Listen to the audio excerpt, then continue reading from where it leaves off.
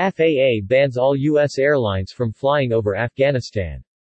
FAA stated that the Kabul airport is not controlled by anyone. The air traffic control is not being carried out in Afghanistan.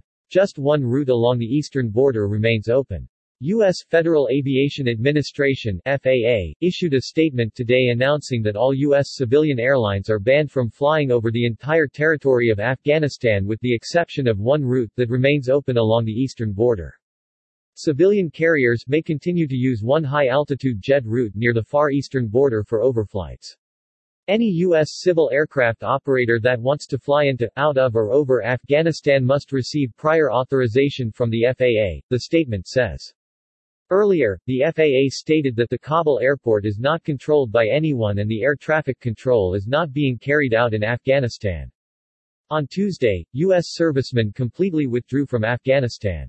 The Taliban movement stated that Afghanistan has gained complete independence.